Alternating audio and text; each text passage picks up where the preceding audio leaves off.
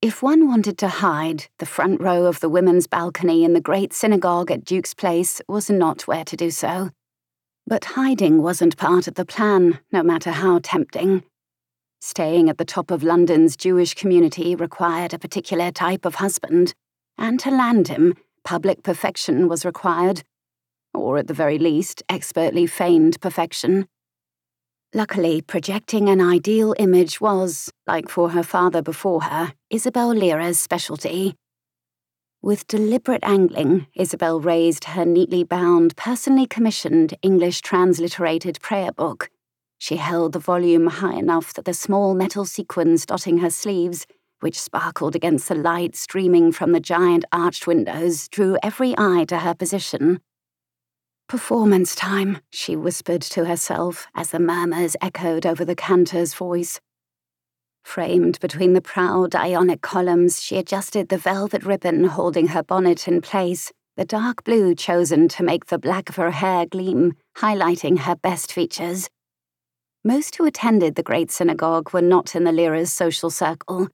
Except for holidays, when her family made an appearance at Bevis Marks, the congregation long favoured by the Sephardi side of the Jewish community, they mainly used the private synagogue in their Mayfair townhome. But with leadership from the Sephardi and Ashkenazi sides now united, she'd be foolish not to at least give the appearance of considering their men for the husband she currently required. After all, thanks to several Ashkenazis' rising fortunes, some Gentiles were even willing to enter business relations with them now, despite their newer presence on English shores. "Tip your chin a little," her grandmother hissed against her ear. "Everyone is dying for a glimpse of your face, so let's show it off to its best effect." A good thing we maximised my physical charms, then. Such was the purpose of the artfully applied soot and powder, as well as the beeswax she donned. Not that she needed to remind her grandmother. They'd already had a row over the enhancements earlier that morning. But given the approving murmurs from below, Isabel had clearly been in the right.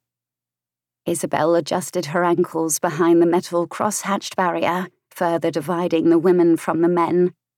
Everyone received the invitations for the festivals yesterday, guaranteeing we are at the forefront of their minds. It's only polite to give people the gossip they crave. Squaring her shoulders, she gazed over the covered, swaying heads of the men below. "And the gown is flawless." She smoothed the navy and powder blue silk stripes. "We'll have to work on your modesty."